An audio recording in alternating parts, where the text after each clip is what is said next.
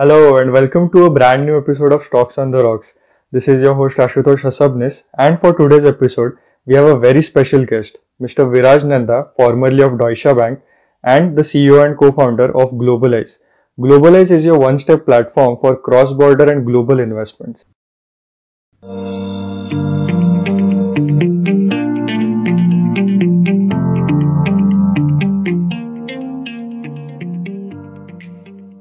Hi Viraj, hope you're doing well. To start off, if you could just tell us more about Globalize, the services it offers, and what was the idea behind starting the company? As we started investing overseas, and we'd always been investors in India throughout our lives, believing in everything that's good about the Indian investment story, young population, high GDP growth, etc. Right. Once we had some money overseas, decided to understand how we can invest overseas, invest in the US and the UK, etc. And what we saw was actually quite interesting because our US and UK returns was outperforming our Indian returns. Okay. And this, went against the conventional belief that, India has a higher GDP growth, US lower GDP growth, therefore Indian stock returns will perform better. Okay.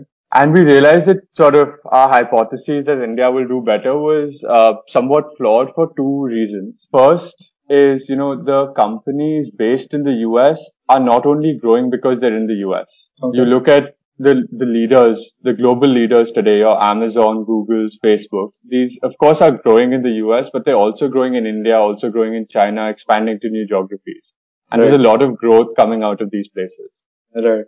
Secondly, if you look at a lot of the innovation that's happening from a technological perspective and from a product perspective, it's happening in the US and these companies are therefore listing in the US. Right. So, So we have companies like Infosys and Make My Trip. So they have a base in US as well. That's right. So, these companies have also chosen to list in the US to access those capital markets.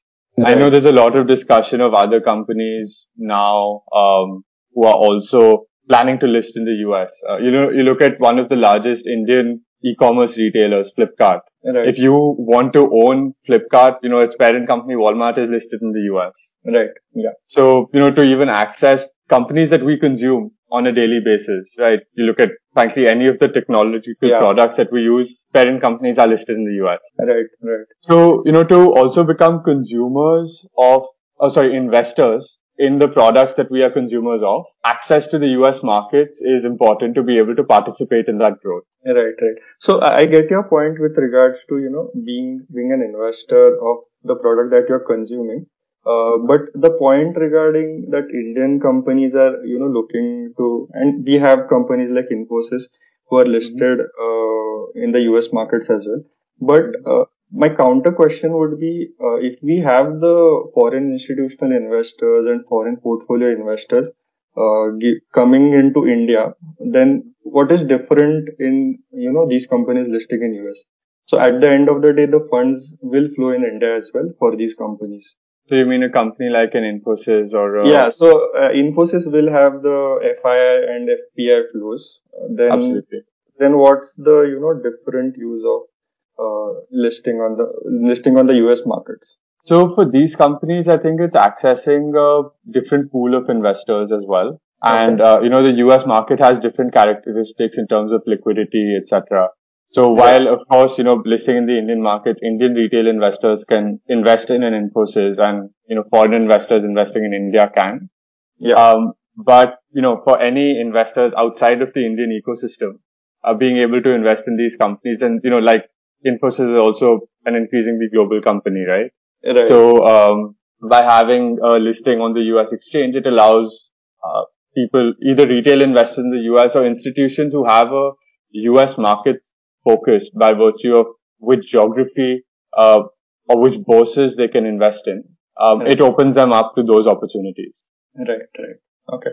So moving ahead, I think you started with Globalize in the end of 2019, if I'm not wrong. That's right. So just a follow-up question on that.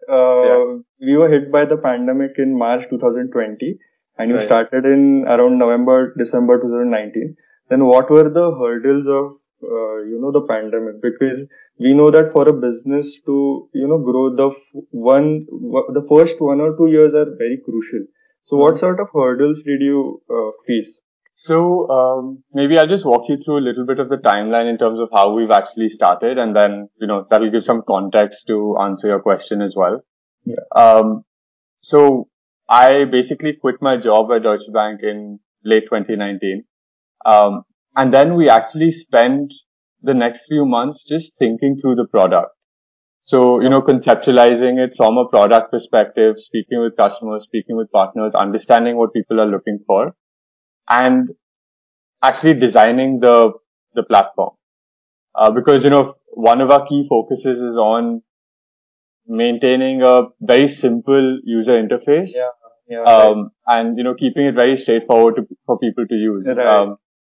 So we actually spent the first few months making sure that matched our vision, and only then did we start getting into building the product. Right. Okay. So but you're right, it's from the time when I quit Deutsche Bank and used to working in an office to the last 18 months or so, Yeah.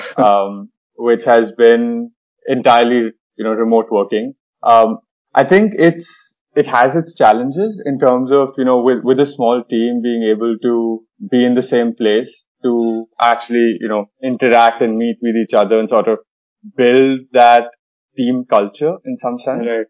Right. And of course, in the remote environment, therefore you have to make a conscious effort to overcome those obstacles. Right. So, we try having social coffee chats amongst the team, and, Zoom and Google Yeah. Meets, etc. is very helpful. That allows us to, actually virtually engage much more than one could in the prior years. Yeah. Right. So, from a team interaction perspective, that is something that's there. But, to be honest, from a business perspective, we are entirely digital. Our platform was always designed to be digital based. Okay. So the customer journey end to end is entirely online. So in that sense, our business model hasn't been affected as such. And actually, during the pandemic, it's been an interesting trend. I think even in the Indian domestic markets where you just look at the V-shaped recovery. Exactly. So, you look at the number of demat accounts being opened, the increased participation in the equity market. Right. And, the pandemic also, I think, in some sense has helped reinforce to some extent, the necessity for geographic diversification. Right. Because coming out of this, I think it's very clear that different economies are going to react in different ways and are going to recover at different paces. Yeah. And, in India, of course, you sort of need to, you sort of need to diversify in a way that if one economy gets hit by something, the other will act as a shield or like an insurance policy, you can say. That will really reduce your risk on a whole portfolio level. Absolutely, absolutely, and that's exactly the point of diversification, right? And I think even investors in India, we've always been thinking about diversification. We invest across asset classes. Even if we're investing in equity, we invest across sectors. Right. With the fundamental thesis to all of that is diversification. Right. Geographic diversification is equally important because, there are country-specific risks that can impact a portfolio. Right. Right. Which is important to protect yourself from. Got it. Got it. Okay. I get that it is a digital platform, and we know that the number of demat accounts have risen significantly in India. I think in around 2018 or 19 it was around 2 crore, 3 crore, and the latest report issued by BSE, it's around 7 crores. So it has increased multiple folds as well. But you know, so from an awareness point of view, that we have many investors coming into the Indian equity markets, but do you think they are ready to sort of venture into US markets as well? Because it is a it is a different market. It works differently from India, and the timings are also different. So, sort of, if you want to track, it is a bit difficult for Indian investors. So, from an awareness point of view, and tracking your portfolio or being in touch with what's happening in the US, what's your take on it? So I think, completely, I agree with your point from an awareness perspective. We are still in the very early stages if we think about global investing. Right, And, there is a level of comfort and understanding that needs to be inculcated within us. And, that needs to be, attention needs to be paid and needs to become a part of regular conversation and, your right, regular thinking right, as you start, investing. And right, that's actually one of the main reasons and one of our key focuses is on how we can guide people through the process. Because we understand, the US is a new market. There is a lot to understand, a lot of research that needs to be done before making an investment decision. perfect. Yeah, And with exactly that in mind, our focus is on how can we simplify that process for investors. And, okay, we try and do that in multiple ways. But with that fundamental idea being that, people need to get more comfortable and, understand the market so we can help them through that process. right, right. Okay, okay, got it. Speaking of the pandemic, we were hit by COVID in India, especially around February or March, and we went into lockdown in the third week of March. And I specifically remember the date. I guess it was 23rd March, 2020. Nifty and Sensex fell by around 4,000 points. Nifty also fell a lot. So people were selling right, left and center. So Right. it was really a chaos in the Indian markets. I want to know how did the US react to the COVID situation, and so what was the scenario in the US markets? So I think, to be honest, I think the fundamental, I call it initial drop in the markets was global, right? Yeah, You've seen that in every place because it was an impact to the economy. Businesses were affected and therefore, of course, prices dropped because I think at yeah, that point in time, there was also a lot of uncertainty in terms of what the future would look like. And yeah, that uncertainty always gets priced in right at the beginning.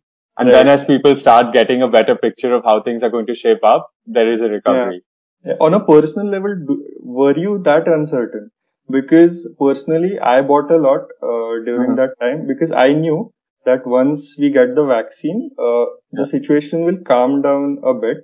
And I didn't think it was, that big of a thing that I should sell off everything and just exit the market. So on a personal level, what was your thinking? So I actually had some cash lying, that had accumulated in my pension account and in my savings account. Okay. Actually, end of March, beginning April is when I deployed most of that.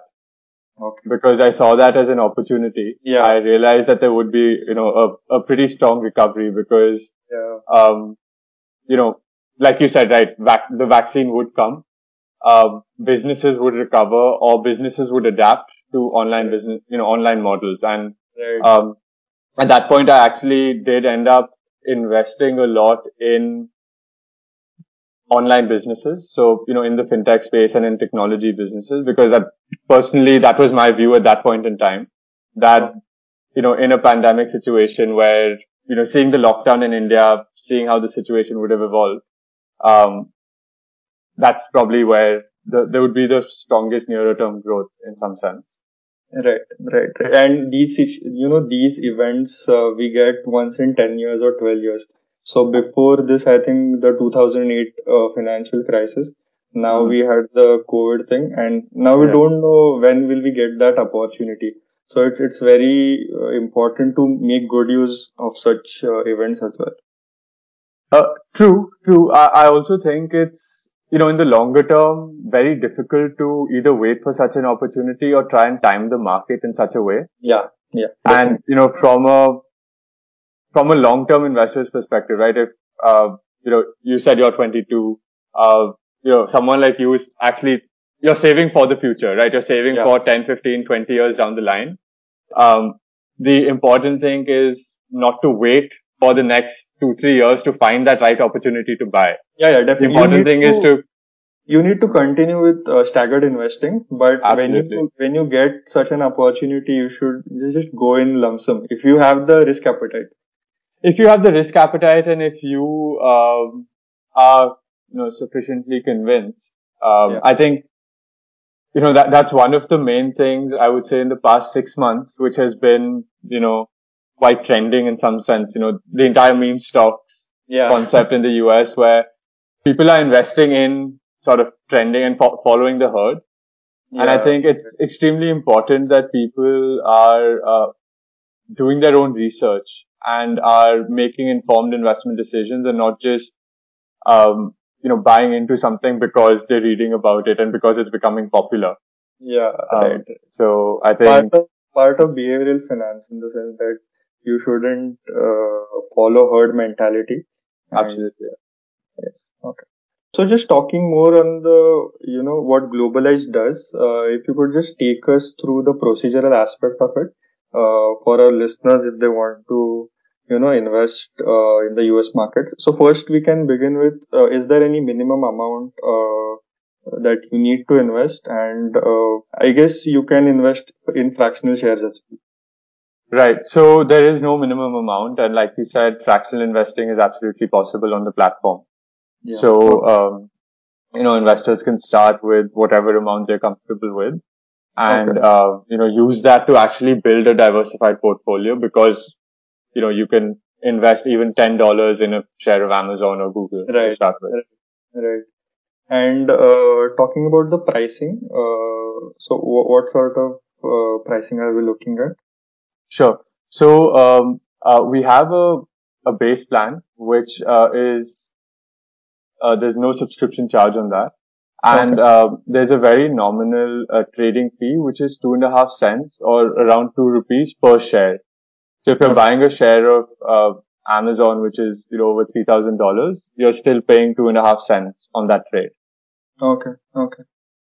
And then along with that, there is of course a premium plan where customers can subscribe to that, and then trading is at no cost. Okay. Okay. Got it. Just taking it back to the minimum amount, I went Sure. through your website. Mm-hmm. You had the website suggests one amount specifically that that will help you or that is beneficial in the compounding aspect. So if you could just throw more light on it. Sure. So, we suggest starting between $1,000 to $2,000 because $1,000 is 70,000 rupees, Yeah. Correct. which is that actually allows you to build a meaningful portfolio where you start to see your returns compound over a period of time. Of course, from a platform and technology perspective, there is no restriction. You can start with Yeah. lower amounts, Yeah. but to actually start understanding and building a meaningful portfolio, that's the recommended, uh, Okay. Okay. suggested amount that people start with. Got it. Got it. Okay. Then moving ahead to the, taxation and regulatory points. Right. So we have TDS on dividends in India. Hmm. Then we have the short term and recently amended long term capital gains tax as well. Right. So just from a taxation point of view, because eventually that will be a cost for the investor. So So, if you could talk more on that. so taxation, works on the same three principles, on, TDS on dividends and taxation on capital gains long term and short term. Okay. So starting with dividends, there is a 25% withholding tax, which is a TDS equivalent, Okay. levied in the US. Okay. So any dividends received will be net of that withholding tax. However, the US and India have a double taxation avoidance agreement, Yeah. Right. which means that any tax paid or any tax withheld in the US is available for credit when filing your Indian tax return. Right. Right. Okay. On the capital gains side, the threshold for short term and long term is 24 months or two Okay. years. So Okay. less than that is short term, which you pay at your income tax rate in India, and anything long term is taxed at 20%. Okay. And these taxes are only in India. There are no capital gains tax levied in the US. Right, right. Okay, got it. Another important point in this discussion would be the risk aspect. Uh, One, we know that there is inherent market risk when you're investing in US stocks or Indian stocks. The second, a unique risk, according to me, would be the forex gain or loss. Right. So, if today I'm investing 1 lakh rupees, I basically that would translate into some dollars. Mm-hmm. But when I want to take back my money or withdraw my funds, of course the forex rate would be different. So that would Right. have an impact on my, overall funds as well. So what's your Sure. take on? So no, that's absolutely one element to take into account. However, if we look at this historically, there has been a rupee depreciation against the dollar on an annual basis. Right. So, if I was to just look at numbers and if you invested 10 lakhs, you put it in a rupee based asset or a dollar based asset. And assuming both were growing at 10%, so there's no difference in returns. Okay. And this was done on 1st January 2014. On 1st January of this year, the amount that was kept in rupees would be 19.5 lakhs from 10 lakhs. Okay. Your amount kept in dollars would be over 23 lakhs. Okay. And that's purely from the currency benefit of the Yeah. rupee depreciation and the dollar appreciation over that time Right. period. So if you have the risk appetite, it can be more beneficial looking at the historical trends, and even going forward if you want to, forecast the dollar to rupee rates, you would say that it is more beneficial. Yes, there is always that potential of upside Yeah. from this depreciation. Right, right. Okay. Then moving ahead, with regards to derivatives. So Mhm. in India, so like we have futures and options. So does Globalize also provide that service or those transactions, or is it just is it just the normal long-term investing that we do? Sure. So, actually derivative trading overseas is prohibited by the RBI for Oh, Indian residents. So okay. therefore, keeping regulations in mind, to ensure our investors don't fall on the wrong side of regulations, Right. we don't offer that to investors. Okay, okay. So, if you just let's just say hypothetically, going forward, if RBI lifts that restriction, would Globalize start that service as well? Absolutely. If regulations permit and there is interest from investors in terms of trading in those sorts of instruments, Right, absolutely we would consider offering that. right, right. Okay. Then moving ahead, what would be, so the definition of long term has changed for us as Right. against the older generation. For me, long term would be 3 years. For my father, it's 10 years. Right. So, when things are changing very drastically as each day passes. So I won't say 5 years or 10 years, 2 or 3 years. What's the goal or what's the vision for Globalize? Sure. So, uh, we basically, in terms of, the size of the platform, we expect to be managing of around $2 billion of assets on the platform by 2024. Okay. And that's where we expect to be because, as you think about the Indian markets today, we are still in a very nascent stage in terms of overseas investing. Right, right, And, it's interesting, because having lived in the UK, we understood how retail investors in the UK behave, and they generally hold 30 to 50% of their portfolio overseas, as okay, in outside the UK. okay. So And there, actually, is it because the returns that UK markets are giving are they not so high? Is it because of that? so I think it definitely could be a factor, but I think fundamentally, as people in the UK invest, they actually don't think about geographies. They think about which are the companies we want to buy, which are the sectors we want to hold. Okay. And because you fundamentally have global access, you're not thinking, okay, I want, you know, I can only invest in the UK, therefore what's the best option in the UK? You're actually thinking, okay, what's the best option? Where do I think I'm the most Yeah. bullish on? And Right. therefore that's where I can invest in. What sort of business I want to own? More than the stock, what sort of business I want to own? Exactly. Okay. Exactly. Okay.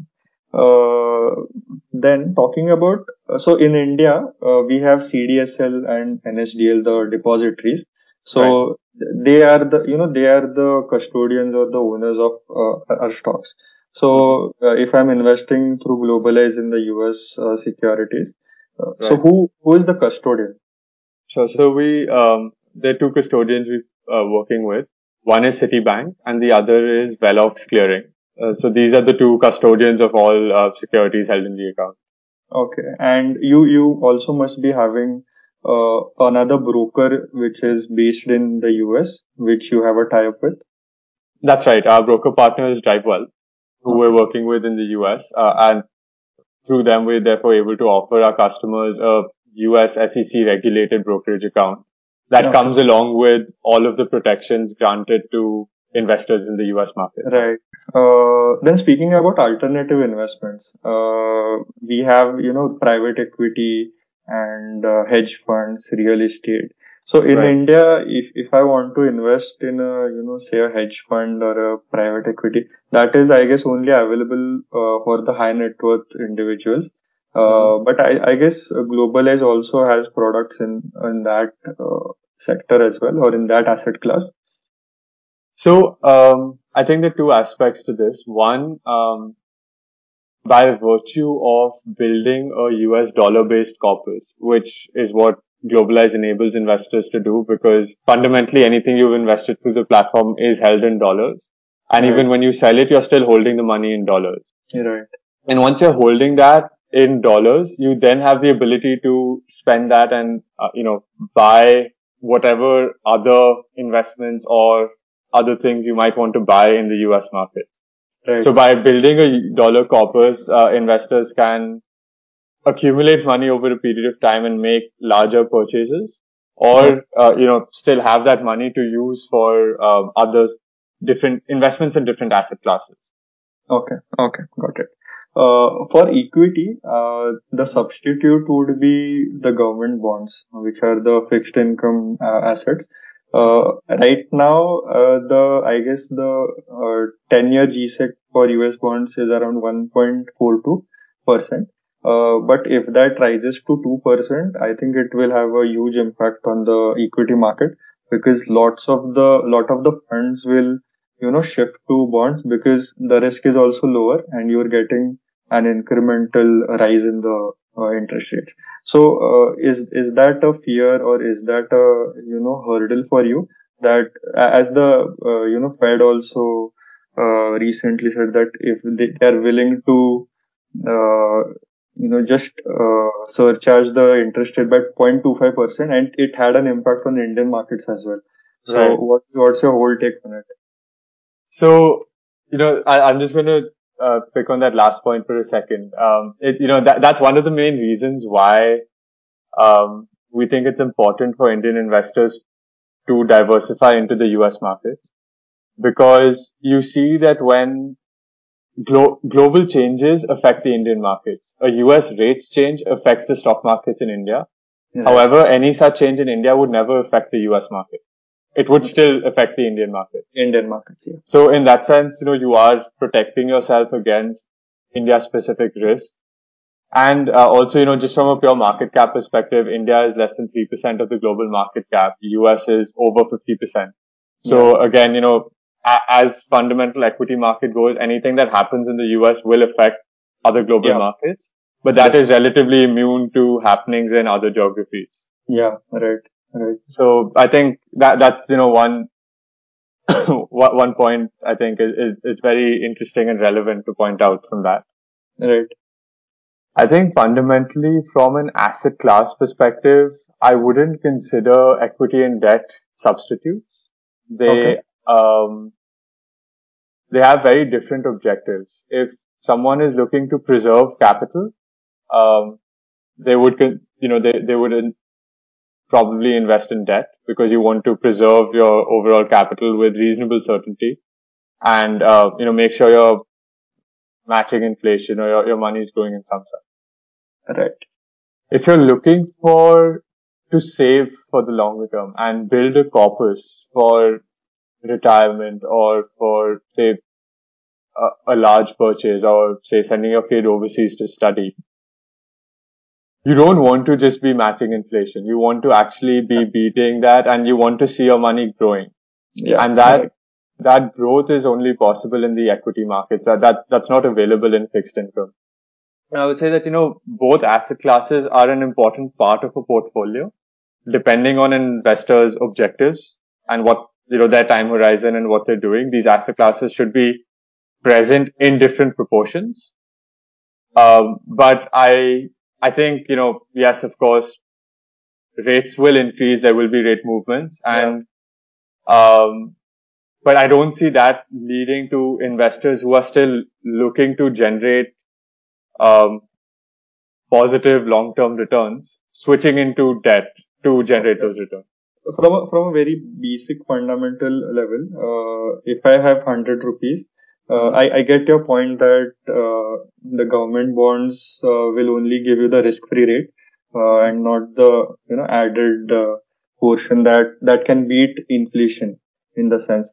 But if I have 100 rupees and if the interest rate on the bonds increases and bonds have lesser risk than equities, then don't you think the inflows? So, for example, in India, we have the FIIs and FPIs. So, Right. if the interest rate in US increases, there will be a lot of outflows actually, and that could be detrimental to the markets as well. So from that perspective, what's your view on it? So I definitely think rising interest rates will have an impact on the markets from a number of perspectives. One is, like you mentioned, potential outflows from equities as people look to reallocate towards debt. Right. I think the second thing is, if you think about basic valuation methods, your risk-free rate impacts the valuation of a company, and as those rates increase, the Right. valuation decreases. Right. And a lot of the technology companies are valued on a long-term future perspective. So, we saw even when there was a fear that rates might increase, the technology stocks were impacted. Right. So, I think all of these are elements to keep in mind, and different investors will have different perspectives. So, I don't think there is a one size fits all approach to this. Okay. I think it really depends based on an investor's perspective and how they see this impacting the markets. Right. Right. So in India, we have a small case which is governed by Zerodha. Right. Similarly, you have I think globes. So if you can just tell us more about globes. Absolutely. So globes are curated baskets of stocks and ETFs that help investors buy into a specific theme or save towards a specific goal with a single click. Okay. Okay. And the idea, like I mentioned at the outset, was to help guide investors through the process and simplify their investment decisions.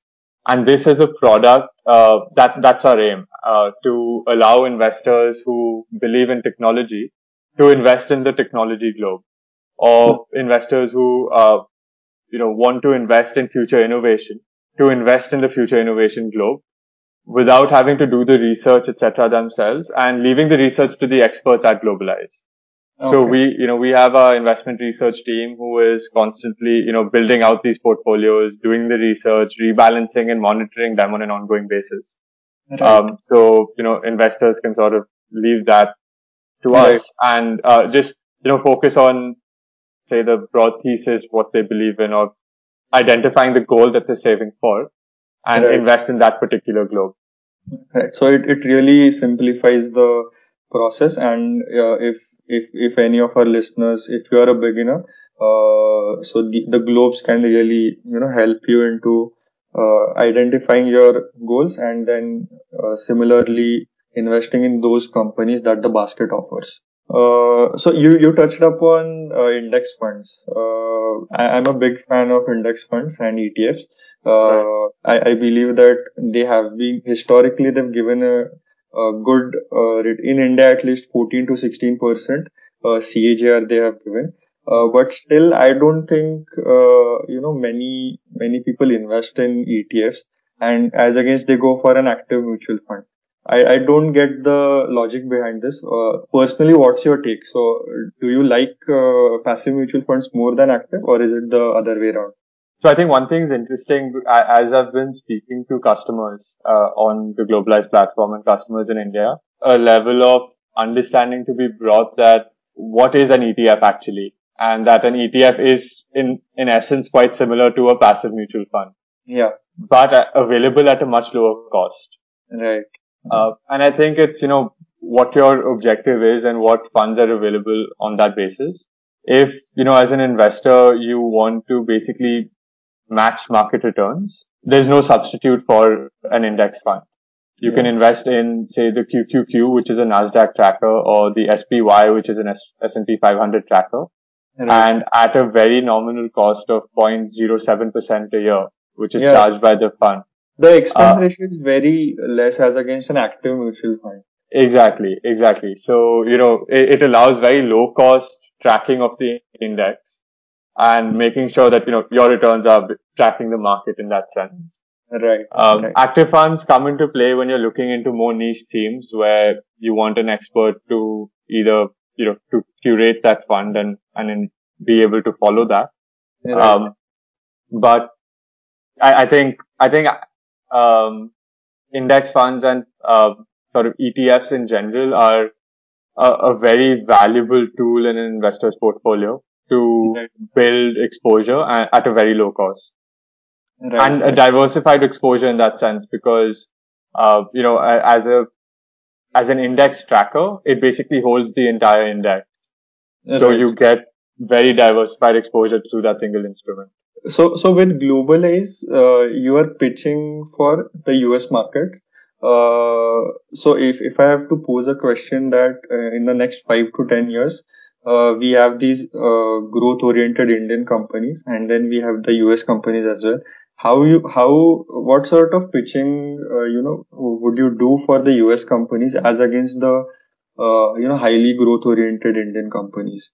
So again, I think it's not necessarily either or. And, we don't think investors should sort of put 100% in the US markets. And that's not what we think investors are really going to do. Yeah, I right, think this is as part of a holistic portfolio. Like I said, 20% moving overseas so that you can ensure that diversification. Of the right. remaining 80%, which is in India, you can of course, still invest in the high growth Indian technology companies. Right, And then right, when you're investing in the US or potentially the global markets, which you actually can do through Globalize, right, um, build whatever the desired exposure. right. Okay. I believe that the next 4 to 5 years, especially for the Indian markets, I think will be a good bull run. And I guess Sensex is around 50,000, 52,000 right now.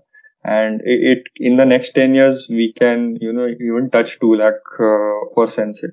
So, in the next 5 years to 10 years, what sort of industries do you think will grow at a very high rate? Any three or four, if you can name, in India and on a global level as well. Right.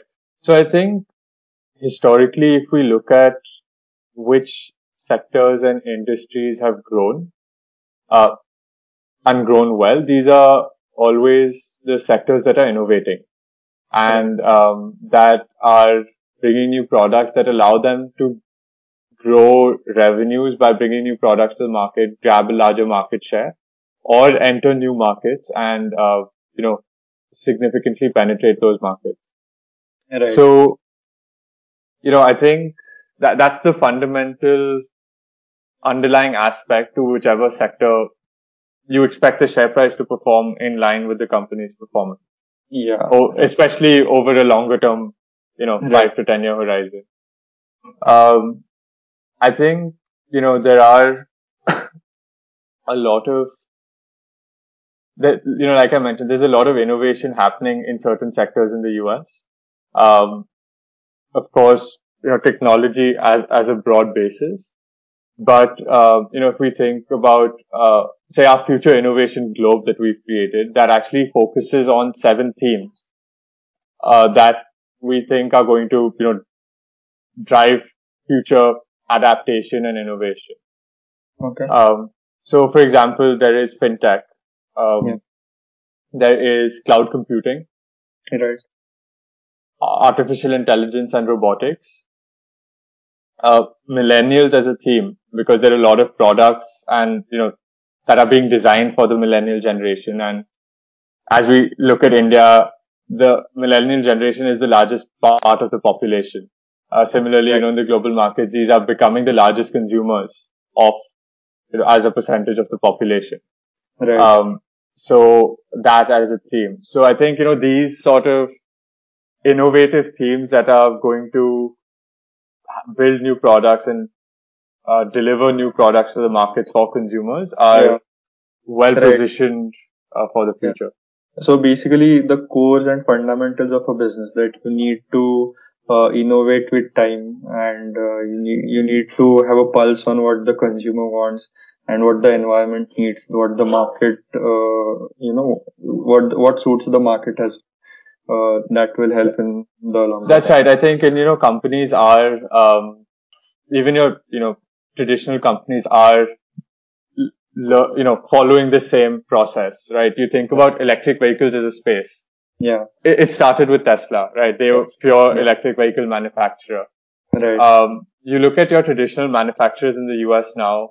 Ford has come out with an electric truck, an electric vehicle. They plan to electrify a significant percentage of their on-road vehicles over the next 5 to 10 years. You think about luxury sports cars, right? Ferrari, which is also listed in the US markets. They've announced that they plan to launch fully electric supercar by 2025. All of these companies are constantly looking to innovate and understand what customers are looking for, and electrification of vehicles has been an emerging trend for the last five years or so. Yeah. As customers, the environment is becoming more of a concern. People are looking Right. to be more cognizant of the decisions they take. Right. And, of course, We also have those ECG parameters these days, through which people look at companies to invest in. right. So, that's another portfolio that we do plan to offer soon, an ESG based portfolio on the platform, Right. where investors can invest in environmentally, socially friendly companies. So currently, Globalize is a platform for us to invest in the US companies. Going forward, are you going to, grow, or are you going to expand to other markets as well? So, for example, India, Brazil, China, these would come in these would come in the growing markets as such. So, if someone from a, say, UK, if they want to invest in India, or vice versa. So are you looking to expand into other markets as well as a platform? So you mean as a platform offering our services in different markets, or Yes. enabling investors to invest in different markets? Enabling investors to invest in different markets. So I think the interesting thing about the US markets is, firstly, a lot of international companies also list on the US exchanges. So you Yeah. mentioned Infosys at the beginning. Few Indian companies are also dual listed. HDFC Bank, ICICI Bank are also listed Right. on the US exchange. Right. Right. Similarly, a lot of large global companies are listed on the US markets or US exchanges as well. So, you think about COVID and the vaccine. AstraZeneca is listed in the US market. Right. Toyota, one of the largest car manufacturers, listed on the US market. Right. So there are a number of companies you can directly invest in with, Okay. by virtue of being able to invest on a US exchange. Good. And the other thing is also there are a lot of specific geographical ETFs available on the US market. Okay. So, if you want to invest in BRIC, Brazil, Russia, India, China, there are BRIC focused ETFs to which you can build that exposure. Yeah. Right. There is, European ETFs, Asian Pacific ETFs. We had a client interested in investing in Vietnam in particular. and we Okay. had a Vietnam focused ETF available. Okay. So in Okay. that sense, it really customers can build a geographically diversified Right. portfolio Right. through Globalize. Right. So right now we have that option that you can, globally invest as well, apart from the Absolutely. US markets. Then talking about cryptocurrencies, this is the talk of the town these days. Right. I am personally invested in Ethereum, not much, just the Okay. 5,000 INR. Sure. But so what's your view on it? And so are you keen on the idea, or there is also a group of people who don't, understand the concept, or because the concept it is at the backbone of blockchain technology, but now there are so many coins that it Hmm. really defies the logic of a cryptocurrency. So is it an asset or is it a currency? Overall, what's your view on it? So I think blockchain as a technology is very, very interesting and very exciting. There are a lot of applications of blockchain technology Right. across multiple sectors. And I think that therefore has a very interesting potential. Cryptocurrency in particular, and these coins being used as currency, I think there is of course a lot of talk about it, and there is, the couple of countries in South America have actually legalized Yeah. Bitcoin as Yeah. legal tender, Right. which is interesting. I think the fundamental aspect of every currency is that there is a central governing body. You Right. think about, any currency today, there is a central bank that monitors the currency, monitors the Right. supply and demand of it, because otherwise Right. you can lose Right. control. And if Yeah. Right. people can create currency themselves, then Yeah. what value does the currency really hold? I think it's Right. very difficult to Yeah. peg that. Crypto being used as a currency, I think still some questions that need to be Right. answered, and Right. some, structure needs to be put into place for that Right. to be possible. Digital currencies, however, are are interesting in the way that they might evolve. And, this Right. central bank in England has been exploring a digital currency and the possibility of enabling something like that. Yeah. We are So also I doing the same. Our finance ministry and RBI, I think, they are in talks since 1 or 2 years. If they can, start a digital currency. Exactly. So, and I think, whatever digital currency comes about will be based on blockchain technology, Yeah. Right. which is, going back to the point that blockchain as a fundamental technology is very interesting. And I think that's one of the beauties of the US market, which is investors are actually able to pick up a lot of these innovative themes and emerging themes and invest in them in a very simple way. So, Right. talking about blockchain technology, there are blockchain ETFs available that allow you to build broad-based exposure to blockchain as a technology. Oh, yeah. That's nice. And, even for cryptocurrency, there are a couple of cryptocurrency ETFs that Okay. have basically are planned to be launched. They are waiting for approval with the SEC, Okay. and once those do get launched, investors can invest in cryptocurrency through an exchange traded product, and therefore build a diversified basket of cryptocurrency, Right. like you can a diversified basket of stocks, without Right. having to Right. build uh, Right. kind of buy each of the currencies individually. Right. So, in that sense, there are a lot of exciting investing avenues opening up for these Yeah. spaces as well. Yeah. And, Canada already has, I think, 2 or 3 cryptocurrency based exchange traded products. Okay. And, these are coming up in the US as well. Right. No, it's fascinating because as each day passes, we have different investment avenues, and Right. with new different investment avenues, you have another chance of diversifying your portfolio. So if we Right. think crypto as an asset class, it is again a mode for portfolio diversification. Right. Okay. Yeah, I think it was a great discussion. Before concluding, uh, Globalize sort of was a startup for you in the end of 2019, 2020 starting. Right. We have in India the startup mechanism is really growing, and we have many who are on who have good ideas, but they are just hesitating into execution or just starting because again the risk factor. Right. So what would be your advice to someone who wants to start up, who has a good idea? What would be your advice to them? So, it's interesting because, I sort of went through the same, process personally. Because, as part of Deutsche Bank, I was part of the fintech investment banking team. So I was, exposed to a lot of the fintech companies, which for me was very exciting. And actually that's what drove my personal interest in terms of building something in the fintech space. And I had been wanting to do that for some period of time. Okay.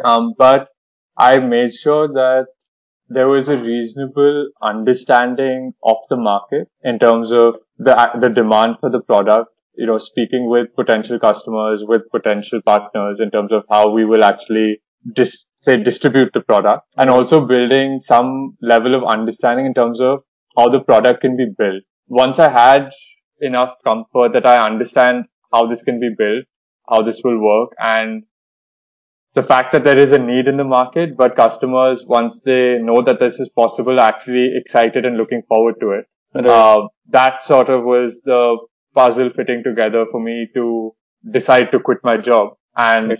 focus on Globalize full time. So did you start planning about Globalize or not Globalize or just the product whilst you were at Toysha? There must be some ideas lingering at that time as well. Yeah, absolutely. The thinking process actually started a while before I actually made the decision Right. to quit, because you have to let that idea mature to some degree, and you Right. have to actually explore different aspects. And even in that phase, the idea evolves as you get a Right. better understanding, and as that evolves and it takes shape in terms of what the product will actually look like. That's Right. when Right. that's when I made the decision to step out. Right. Right. Yes. Great discussion, Viraj. What sort of overall take on the podcast that we had, and any concluding comments or any concluding? Sure. No, Ashutosh, it was an absolute pleasure speaking with you. I've been listening to your podcast and quite enjoy listening to it. I think it's very interesting, insightful content, very interesting questions that you're asking, across many different perspectives. I will continue listening to these going forward as well. And thank you for having me here today. It was a real pleasure speaking with you. Yes, thank you for taking out the time and doing this. I think our listeners will have a lot of value addition, and they'll spread the word. And this could be the start of a lot of investors geographically diversifying their portfolio. Because I can see that it is the current and it is also the future as well. So yes, thank you for taking out the time and what we are doing, and in a sense what you are also doing. Spreading more awareness about finance and investments, and we would love to have you again sometime soon on this podcast. And yes, thank you for Sure. taking out Absolutely. the time. Thanks, Ashutosh. Take care. Yes. Thank you for tuning into this episode of Stocks and the Rocks. If you're listening to this on Spotify, please press the follow button so that you know when we upload. We also have our own Instagram page. Link to the same is down in the description box. Please share this podcast with your friends and family. See you on the next one.